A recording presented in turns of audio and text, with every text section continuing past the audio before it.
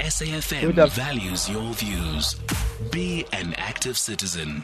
It's 22 minutes after 3 o'clock. We're in conversation next with aviation expert Guy Leitch. U.S. domestic flights have now resumed after an IT failure in a critical aviation safety system. The Federal Aviation Administration, the FAA, that is, said that the system that alerts pilots and airlines about any hazards was not functioning. The breakdown led to more than 7,800 flights being delayed and 1,200 being cancelled. In the next segment, we look at the implications of such a massive disruption and how the U.S. is stabilizing again following this incident. Guy Leitch is now joining us for this conversation. Guy, good afternoon, and thank you so much for making time for us. Hi, Adrian. Nice to be with you. Thank you so much. What is the NOTAM, the Notice to Air Emissions System? I've got to laugh every time I hear that because it's been the subject of political correctness. Until recently, it was known as Notice to Airmen and NOTAM, Notice to Airmen, but now they've changed it to Air Emissions to obviously make it, unisex. A NOTAM is a notice that just goes out on a regular, on a daily basis as a rule, advising what's changing, what conditions may be here or there, or what air traffic services may not be working, or whether there are weather reports or variables, that sort of stuff. So it's just immediate, up-to-date information that gets broadcast across the entire aviation network, which pilots must use in their flight planning. Yeah, and what, with the controllers, the air controllers be in charge of it? Yes, well, in South Africa, ATNS, the Air Traffic Navigation Services, and the Civil Aviation Authority are responsible for putting out these regular notices to airmen, and also AIC's Air Information Circulars. So what I found interesting with this story as well is that there was no problem with flights landing, but the issue was with flights departing. Well, they didn't want to let flights go if they didn't have complete information, which I suppose is the prudent or sensible thing to do. The important thing to bear in mind, though, is that NOTAMs are a very old-fashioned way of doing this. I mean, these days, pilots can get information from any number of sources, specifically from, in America, flight office briefing and from their own flight department's briefing.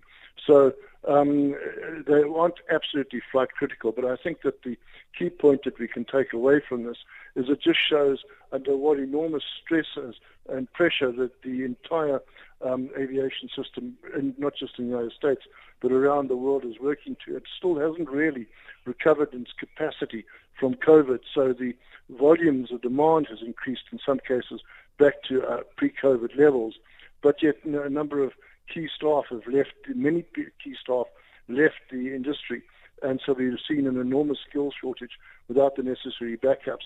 I also laugh because imagine if it happened in South Africa, everyone would have been screaming blue murder about incompetence, doing the job. Yeah. So with the NOTAM system, and now that you speak about there being alternatives, do we know whether it has been fixed, or are they now relying on the alternatives that are there? No, they've fixed the NOTAM issuing system. There was a bug in it, and they got the bug out, and so the system is back up to normal. Yeah. What are some of the lessons that you think the aviation industry can draw from this? Well, there's a universal truth which seems to have been forgotten, and that is every critical system should have at least 3 backups, or itself and 2 backups. You need the actual system to be operating. You need one as a standby, and you need one for maintenance, and when it's down for maintenance. So, and it's a lesson ESCOM could learn as well. And clearly, we're seeing too much strain on systems, so that these backups are not actually in place. Yeah, and then just the last part as well is how is it that this system's failure only affected domestic flights, but international flights were not affected?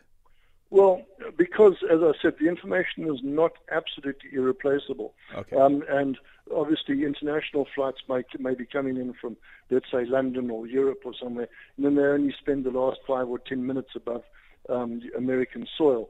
So they were able to contain the amount of, or just transmit the relative key information about, for instance, landing in New York in terms of pilot briefings over the radio rather than through the NOTAM system before the actual departure. And any cost implications, do you think, considering these flight delays?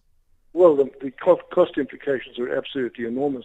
I think the last number I saw was that 1,700 flights had been either cancelled or disrupted or postponed. And that has an enormous knock-on effect because aviation has a huge multiplier. IATA calculates that every dollar spent on an air ticket creates as much as $30 in the broader economic growth. Wow. So if these flights get cancelled, you can imagine what the impact is in terms of either trade or tourism or meetings missed, connecting flights missed, and so on. That's why it's such big news. Yeah. Guy, thank you so much for your time. Guy Leitch is an aviation expert. 0614-104107. That's our voice note line. You can also drop me a tweet at Aldrin Simpier, and our studio line is 086 000 2032.